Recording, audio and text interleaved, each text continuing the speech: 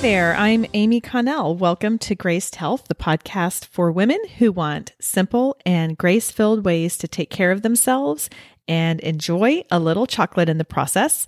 I'm a certified personal trainer and nutrition coach who wants you to know your eating, movement, and body don't have to be perfect. You just need to be able to do what you are called to do. We are in a series called Ask the Trainer, where I answer questions you may have about your eating, movement, how they work together, all of that kind of fun stuff in about 5 minutes.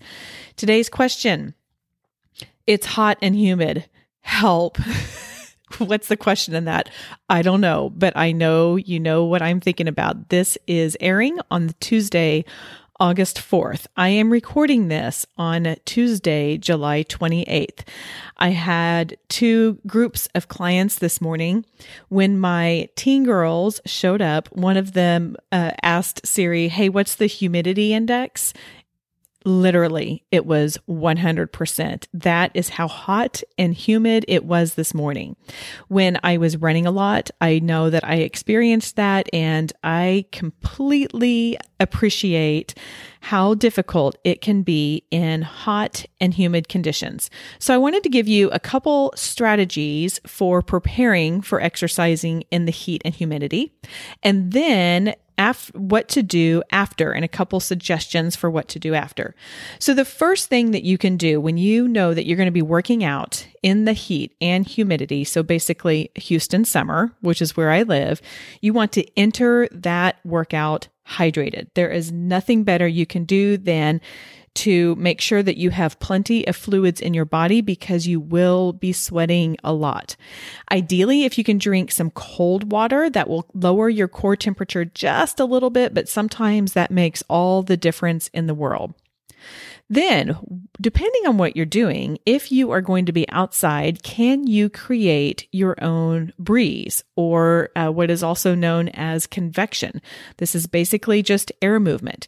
You're going to feel a little bit of breeze, and granted, I live here in Houston. I know you don't feel a lot of it, but when you get some of that air movement going across your skin, that will help evaporate the copious amounts of sweat on your skin. Again, if you're anything like me. So doing things like biking, that makes a huge difference, or running or walking or something where you create that movement.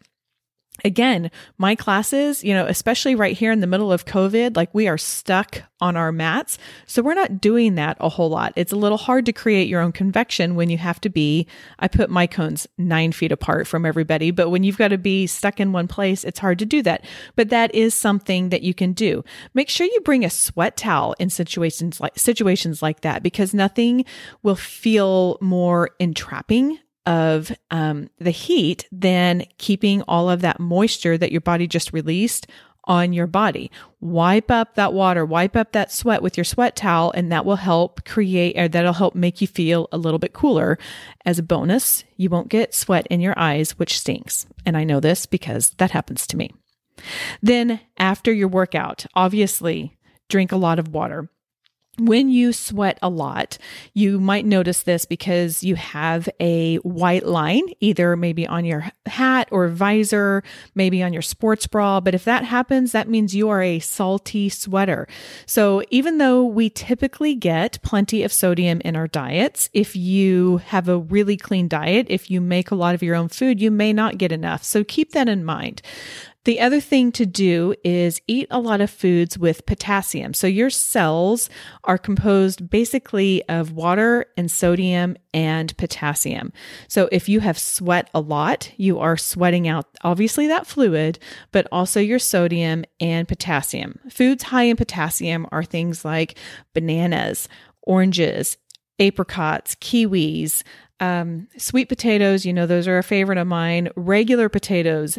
Now, as a side note, I have finally figured out that when I ran a lot, this is one of the reasons why I had a hard time managing my hunger and my body's energy needs, because I came back from running and I got my hands into the Lay's potato chip bags because I love it. But guess what those have?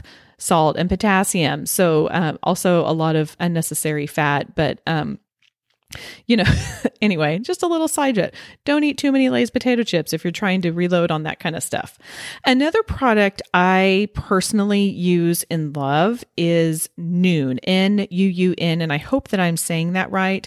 Those are little drop-ins. I think they're like 10, maybe 15 calories, and they provide additional electrolytes. So drop that in your water bottle while you're working out or after, and it will provide, so it's effervescent. So it's kind of like an Alka-Seltzer. It takes a little bit to fizz out.